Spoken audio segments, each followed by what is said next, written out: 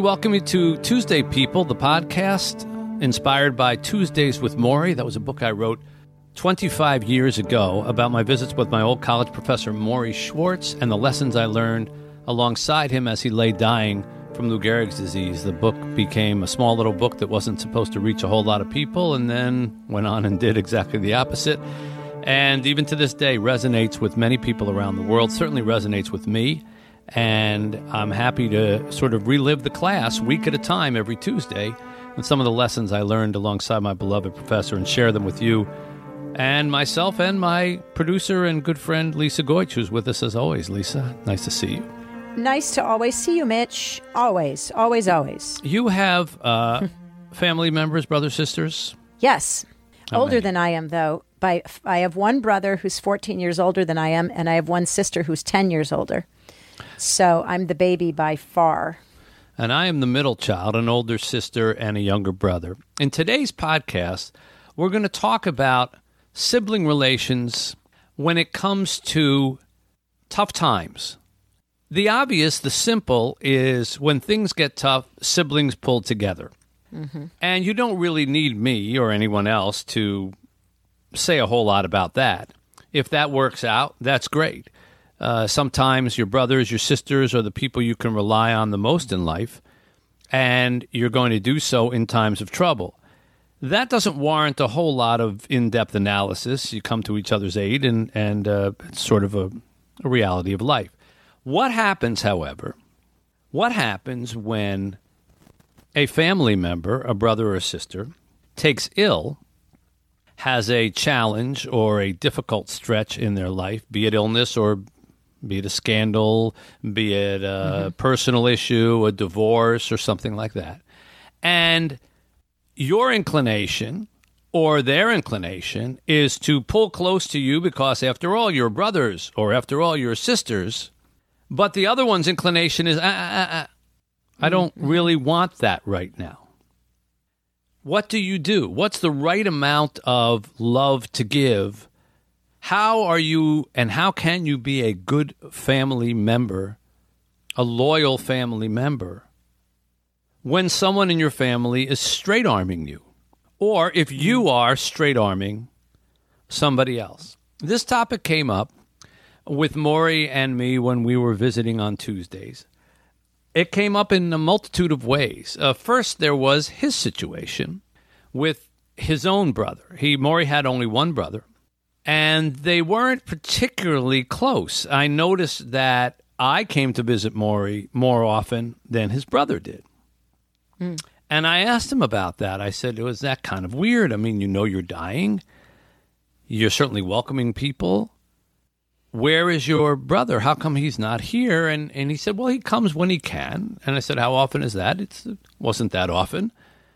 But he said, I'm fine with it. And I asked why that was. And he explained to me a little bit about the history of his time when they were kids with his brother. Listen. My brother was away part of the time because he had polio. Right. And so I didn't have that day-to-day interaction with him for 3 years or more. And in addition, there was a 5-year difference. So that made a big difference. Right. He was away about 6 to 9 when I was 11 to 14. Right. So it was a critical period. Right. And there's a deeper relationship now that I've been ill than there was before. Although How often did you see him before? Maybe once a year, you say. Right. Yeah. But more often now. And we always had a good relationship. But the different levels of depth, that's all. So right off the bat, we have to understand that not just because someone is born your sibling or born your uncle or your cousin or whatever other relative it is, that doesn't necessarily make you close. You must know people, Lisa, where you ask, how big is your family? Oh, I come from, 6 or 7 siblings. Are you close? And some people go, oh, yeah, we're the close. We do everything together. And other people say, not really. And they rattle off, I've got a sister in Pittsburgh and a brother in Seattle. I've got 2 brothers who live overseas and one who lives in Florida, and we don't talk. And I go, wow, that was like 5 people you just rattled off, and you're not particularly close to any of them. And then I've met people who are have one brother or one sister, and they're inseparable. Yeah. It's not, first of all, the first thing to remember here is it's not a given, and there is not a standard that you're trying to live up to of brotherdom or sisterdom. All right? It's different for everybody. And some are going to be close, and some are going to be not so close, and there's not a sin in that. Some people are closer to their friends than they are to their siblings. Some people are closer to their spouse's side of the family than they are to their own. Marriage often changes that. You know, you might be, your dynamic might be one thing before you're married, and then you get married to someone who's really close to their family, and you end up becoming close to their family too. Sometimes this can cause friction between you and your family, because it's like, oh, well, so you're one of them now, and you're not one of us anymore. Hopefully that doesn't happen, but if it does, where you're going to feel it the most is going to be when you have trouble. It's going to be when you get sick. It's going to be when you are down and out, or you need money, or a business went under, or you get divorced or whatever. And you're going to say, well, that famous line, this is when I need my family, right? This is when I need my family to be close to me. And you're going to find out if they are or if they aren't. Now, as I say, there is no standard by which someone has to do anything. So you should get that out of your head right away.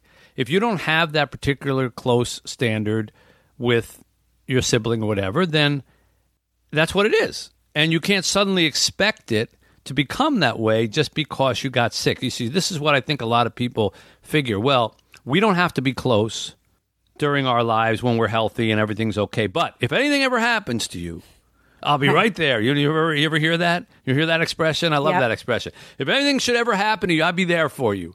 And I always say, well, how about we do it the other way around? Since if something bad is going to happen to me, and it's really bad, it'll probably take me out, and then that'll be the end of it. It's not much anybody's going to be able to do. But meanwhile, I might have like 40 years before that happens. I'd rather you were part of my life for those 40 years, and then if you want to disappear when it gets really bad, okay, at least I have a lot of 40 years of great memories. But the other way around, like I haven't seen you for 40 years, and now you show up when I'm sick. What does that do? It's a little bit like funerals, I always felt. I mean, the number of people who come to funerals who hadn't had any contact with the person for decades before they died, it seems, I don't want to say hypocritical, but it seems ill-fitting. It's like, well, you can take the time to come to a funeral, which, let's face it, is really for the family more than it is for the deceased. And you can find the time to go to a funeral, but you couldn't find time to go visit that person anytime in the last 20 years? Yeah, I agree to that. That's weird, right? Yeah. Okay, so we all feel that our families ought to be different and ought to have to subscribe to a higher level. And that means when we're sick, they have to be up to that level. I asked Maury about that, though, and I said, you know, don't you feel that when it comes to your brother, you have the right to be expecting of a different level of relationship? And here's what Maury said to that. But when you're with your brother, don't you find that there's just something about a brother relationship that's just not repeated anywhere else in life? Special. What you're talking about is that those indelible feelings that have been impressed on you by virtue of you growing up together, which is very unique. You had with nobody else. That's why it's so special in that regard. And what you're dealing with is a continuing part of that loss. You no longer have it. When you get it renewed for a while, it feels great, but you know it has to stop. And renewed, you have to give up things. You have to accept the fact that things will leave. You have to accept the fact that things will leave. This is the dilemma facing many people who had close friendships, close sibling friendships with their brother or their sister growing up, but maybe aren't as close anymore. And then when something bad happens, they have to deal with the dynamic of what is the right balance. So in Maury's case, Maury was very adamant about not making people feel that his problems, or in his case, his terminal illness, was cause for somebody else to have to change their life. Maury was very, very sensitive to the fact that, and he would say it often, I don't want this disease to destroy 2 lives. I don't want this to take down somebody else because of what I'm having to do. And I thought that... understand that. Yeah, I understand that. Yeah, it was very generous. Yeah, it was very generous. Because, people have their lives and they have to go on and do what they do every day. I don't think if I was in a bad situation, I would want somebody to have to drop everything, which is why, just a quick aside, I was just in the hospital for 9 days. Right. And because of COVID, nobody could come visit me. I was perfectly fine with that in the sense that really I didn't want anybody there. I wasn't looking so great. I wasn't feeling so great. Right. And it was nice to just be able to heal. And 2, I wouldn't have wanted to expect, especially my husband, to come sit by my bedside every day for hours on end when I'd rather him be home tending to the house, the dogs, our life, do whatever he needs to do, work, whatever. It's a hard thing. If you're being cared for, I'm all good with people just go do your life. Just email me every so often and say hi. You shared that with Maury. I don't know about the email part, but you shared that with Maury because he was very sensitive about his illness not changing somebody else's life pattern significantly. Here he is. I want to disrupt as little as possible because I don't think the disease should have that kind of power. I have to suffer it, but it doesn't have to ruin. Like I can say to Rob, I really want you to come home now for this year because I'm dying. And he'd have a big struggle about that. I would never say that. He knows I want to see him. So he comes home every 6 weeks now. That's pretty good. He stayed a month the last time. He'll stay 2 weeks this time. He has to carry on his life. So with Sean, so with John, so on. So different people have different ways of working it out. I'm not saying that my way is necessarily the best way for everybody, but that's the way I would want it. In there, he's referring to his son, Rob, his son, John, and his wife, Charlotte. And Rob at the time was living overseas. And Maury had no struggle with not saying to Rob, you need to come home and you need to be here. I think Rob might have had more of a struggle with it internally, but his dad was always saying, don't, because his life was in Japan.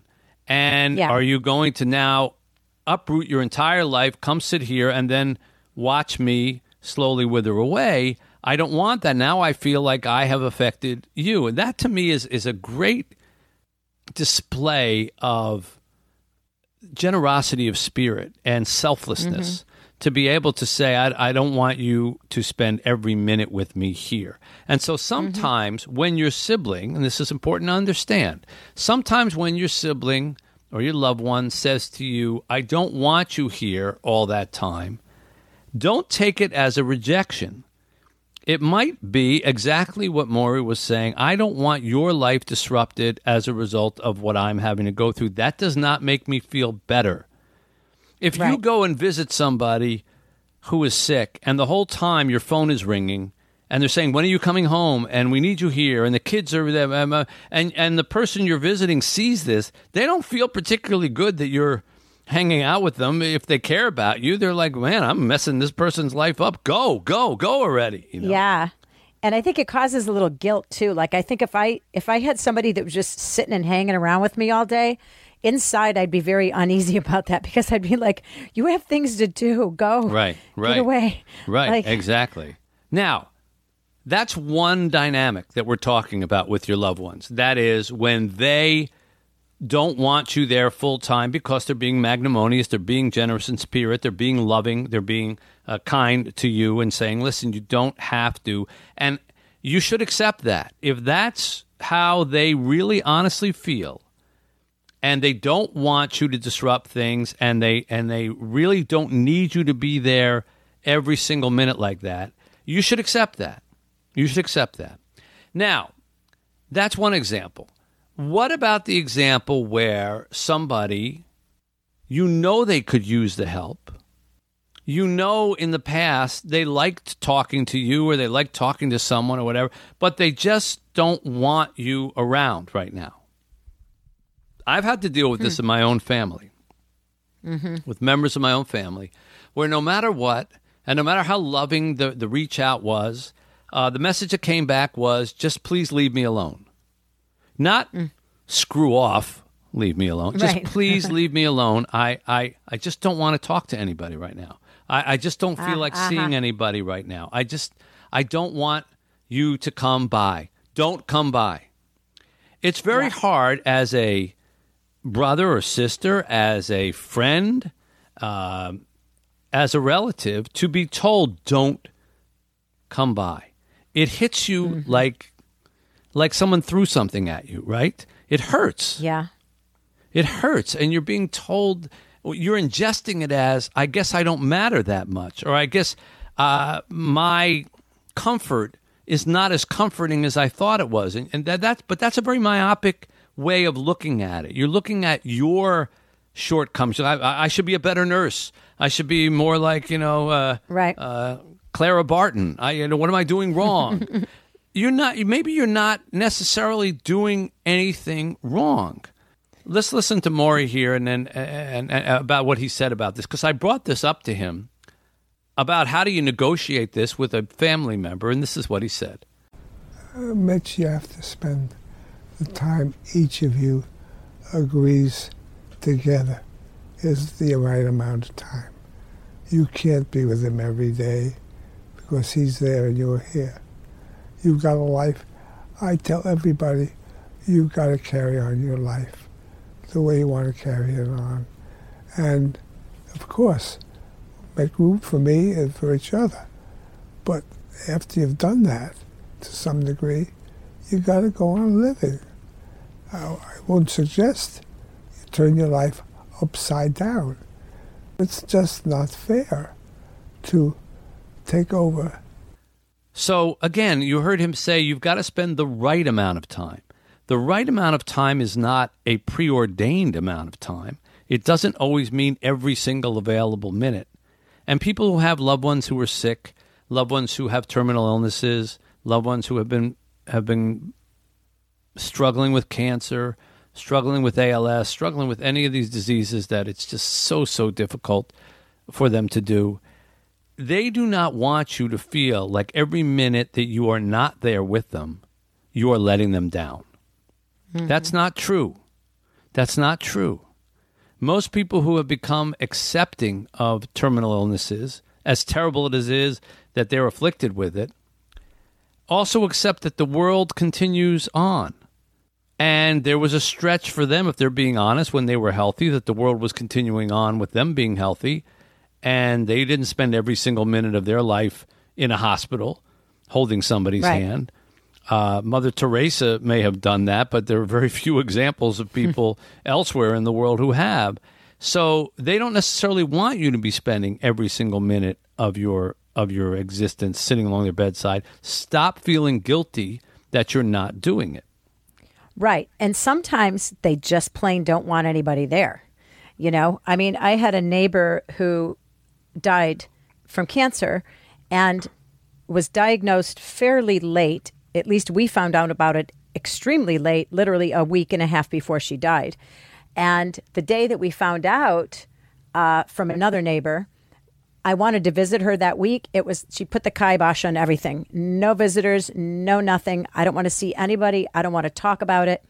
I took it bad. You know what I mean? Like, what do you mean you don't want to see me? You know what I mean? Like, I got a little defensive about it. And that's not a good thing to do. You really have to think about the person who's dying. And if they don't want to see anybody, it's not you personally. They need to be in their own head. They need to be in their own space. And it took me a really long time to get past that, you know, because I took it very personally. And she ended up dying a week and a half later, and I never saw her, you know, and then You don't get that closure. Sometimes, too, I think the patient, though, might want to at least let the person talk to them or something so that that person has some closure. Let them get all their stuff out to say, Right. I'm so sorry this is happening. I love you. I've loved you, Right. whatever. And what you're describing there, Lisa, that sort of tension of opposites that we have talked about many times over, when Maury brought up that life is just a series of tension of opposites, yings and yangs pulling. What you just said there is very important, because one side wants to do something for maybe the good reasons. The other side doesn't want it done, maybe for good reasons. Both sides need to understand one another. And yes, sometimes there is also the onus on the sick person or on the suffering person to, despite their illness, despite their situation, despite their suffering, take a minute and allow other people to commiserate with them, comfort them in a way that makes the other person feel okay. Yeah. You don't have to do it forever, but you don't have to. It's a little bit like, at a funeral.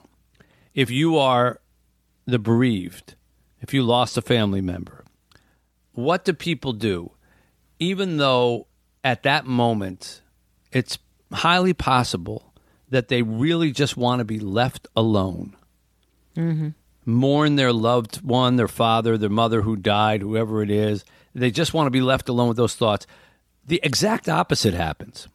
A church or a funeral parlor or whatever is full of people. And what do Right. they want to do after the service is over? They want to come and express their condolences to Yeah. the family. And that It's exhausting. line, that line that you stand on, we've all done it. It's If you've reached horrible. a certain age and you have a close-knit family, you've done it. You've stood on that line. Yeah. And everyone, I'm so sorry for your loss. I'm so sorry for your loss. I'm sorry for your loss. I'm very sorry for your loss. Very sorry. Yeah, and then sometimes you hear even those silly things like, well, at least you got to keep yours for as many years. I lost mine when I was, Right, I those kinds of comments that just make you want to wring your hands or wring something else. And Right. you have to put up with it because there's a sort of expected, like, all right, this is the time for others to show their caring about me and their affection for me and our family, and we have to be polite about it. So as Right. Maury points out, it's not like you can look this up in a book and see the percentages. He was very wise when he shared this message with me. There's no formula, Mitch. It has to be what we call negotiated in loving ways. Not like negotiate a business transaction, but how you negotiate a tender relationship with concern for both parties, what they want and what they need, and what they can do and what their life is like and so on. Now that kind of thinking, again, is not ordinary, because people, when they negotiate, they want to win rather than find the best solution for both. One of my favorite psychiatrists, Harry Stack Sullivan, defined love as that situation in which you're as much concerned about the needs of the other person as you are about your own. That's a damn good definition. It is a good definition, and it is a good fulcrum to sort of balance these emotions that you have when someone in your family is not doing well or sick, what you want to do for them and what they want from you. It is a negotiated relationship, and you need to find the common ground. And it is best summed up by meeting them where they want to be met. Meeting them where they want to be met. Not meeting them where you want to meet them. Not meeting them which I'll come by every day and I'll bring you chicken soup and we'll sit and we'll talk about, well, that's your saying what you want to do. Now, maybe they say, oh my gosh, that would be great. Would you do that? I would love that. And now you've suggested something that they want. But if they don't say that, if they say, I really, you don't have to come every night, you should not force yourself and saying, no, I'm going to be here every night. You're not being noble if they really don't want you there that way. You're being intrusive to a certain degree. Because as you said, Lisa, sometimes people need headspace to just be by themselves. And, I love you, but I don't want you to be here every minute because I've got to deal with what I'm dealing with myself. Remember, it's not just about, the mistake that many of us make when we have a sick loved one or someone who's suffering is that we think that we are the chicken soup for the soul. We are the chicken soup that we're going to come over and we're going to fix everything. And not everything is fixed by a visit from someone else. Sometimes that can actually make somebody feel worse because they're reminded of what they're going to lose or what they're missing in life. I always said to Maury,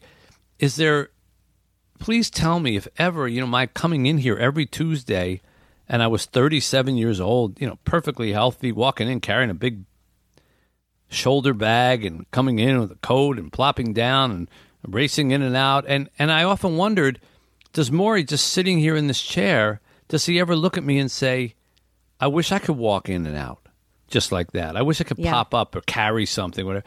And it occurred to me, like, maybe I'm not helping matters by coming in here all this time. Maybe, Maury, there are times when Maury doesn't want to be around healthy, able-bodied people because it's hurtful. Now, to his credit, he denied that, and he said, no, of course not. I don't care. I'm happy that you're healthy. I don't want you not to be healthy for me. But you do have to think about those kinds of things. So it is a negotiated relationship, and the negotiation has to be open on both ends. And if your brother, your sister, your relative, your dear friend just says, listen, I need a few days to myself. Don't take that personally. You're not helping by taking it personally. If you want to help, meet them where they want to be met. And if they say come by once a week and just sit with me and talk with me and that's it, meet them where they want to be met. Respect them for their word. Show respect when they are in a difficult situation. And not take the position that I know what's best for you. You just lie there and let me administer this. Let me administer my love for you. Just lie there. Yeah. That's a whole nother show right there, by the way.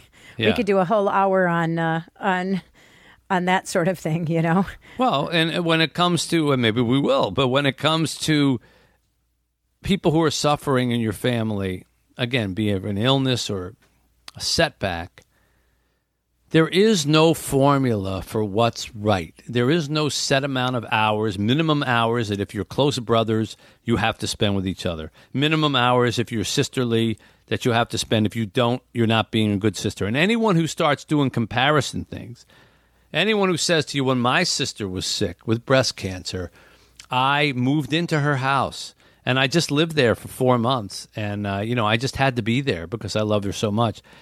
If they're doing it in like a competitive way, like, and what are you doing for your sister? You should not take the bait.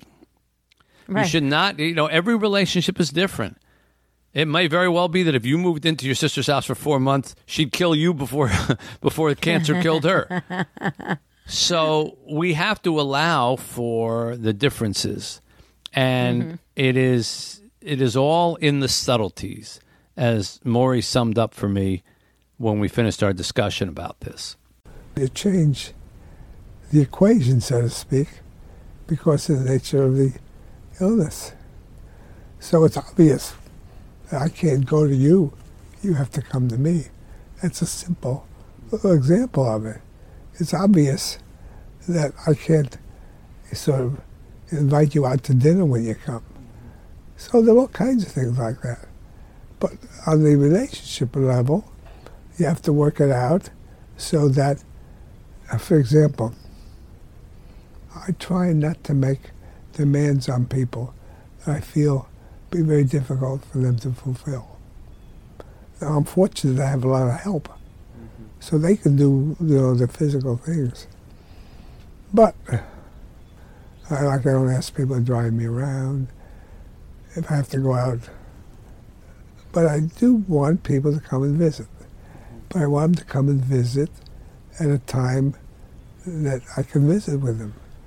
So when I'm exhausted, people understand, even though they're very eager to come, they realize that if it's not good, they should hold off. Because they're not only visiting for themselves, they're visiting for me, for my comfort and my sort of gratification. And I think there's where Morrie sums it up the best. He basically says that this is a two-party transaction. You're visiting for yourself, but you're also visiting for me, for my comfort and my gratification. And in any two-party transaction, it has to be fair for both sides, and it's not always 50-50 that makes it fair. It has to be what each one can live with. So to sum this up, first of all, not every brother and sister are as close as every other brother and sister. Not every tragedy or illness is going to be met with the same amount of compassion and time as another. And that doesn't mean that you didn't or don't love your brother or love your sister.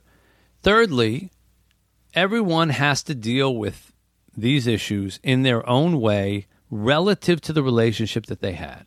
So in Morrie's case with his brother went from coming once a year to coming maybe 2 times a year or 3 times a year. That's a lot. His son went from coming to visit once every 6 months to coming in every 6 weeks. That was a lot, but it wasn't every day. And Morrie didn't want it to be every day, and he didn't demand that someone else sacrifice their life to the same degree that he was having to change and alter and sacrifice his own. And that, as we learned, is a very cherished definition of love. When you're as concerned about the needs of the other person as you are about your own, that works both ways. So we can see there's not a formula for what to deal with and how to deal with a brother or a sister who's in some kind of trouble. And you do it as it makes sense to your relationship, meeting them where they want to be met. And in many cases, that might not be satisfying, but that may be all you can do, and accept it. Don't berate yourself and don't torture yourself over. Don't say, I'm not being a good sister or brother. Say, yeah, I'm being as good a sister or brother as my sister or brother will allow me to be and wants me to be, and accept that as part of the equation between family members. It is a way of showing love.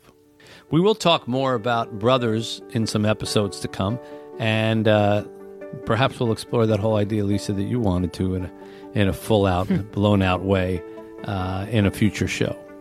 In the interim, you can find out more about our programs and previous podcasts by going to WeTuesdayPeople.com on the web, WeTuesdayPeople.com.